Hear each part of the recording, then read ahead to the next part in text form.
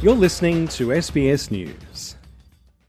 Authorities say heat, alcohol and missed swimming lessons due to COVID-19 have likely contributed to this week's drowning death toll. At least 16 people have died this summer, compared to 36 at the same time last year. That's according to new Royal Lifesaving Australia figures. New South Wales Premier Dominic Perrottet issued this message to Australians. What we've seen over the last 3 days is over 600 rescues.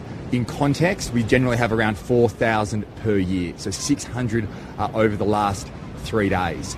So it's a reminder to us all, go out, enjoy the sunshine, enjoy the best beaches in the world, but please keep safe, swim between the flags. If you're on a boat, wear a life jacket, do the things that we know can keep us safe during the summer period. Last summer, 145 people drowned, making this current period the worst summer in more than 20 years. Since Christmas Day, 10 people have died in drowning deaths nationwide. Heat stress left people open to fatigue, heat stroke and other medical complications. Steve Pearce from Surf Lifesaving New South Wales says alcohol is another major contributor to holiday drownings. Over the festive period, it's so important to remember that alcohol and water do not mix, and here on the coastline we saw so many incidents that were alcohol related, and I would imagine that too would be reflected inland as well. Roughly 50% of this summer's drownings occurred on inland waterways boosted by recent floodwaters.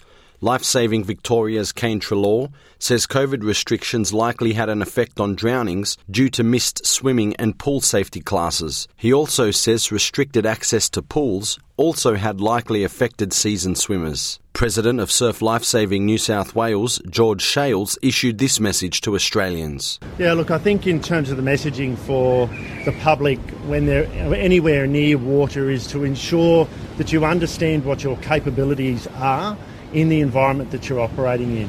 If you're not sure about the environment that you're in, then don't go into that environment. New South Wales Ambulance has responded to 40 water-related incidents in 4 days. 4 people died in as many days in the state. Inspector Kay Armstrong says a young girl who nearly drowned in a Sydney pool on Tuesday remains in a stable but serious condition thanks to people who performed CPR until paramedics arrived. 2 teenagers died in a boat accident in northern New South Wales. Steve Pearce is warning those considering swimming in rivers and dams to be sure of their own capability. Mr. Pearce grew up in Tamworth and spoke of the loss of the 2 teenagers in that boating accident in the northern New South Wales town on Tuesday. I'm actually a Tamworth boy as well, so and I know the area very well.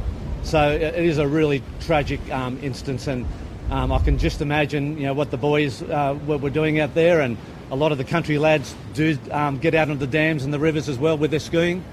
It's terrible for the families.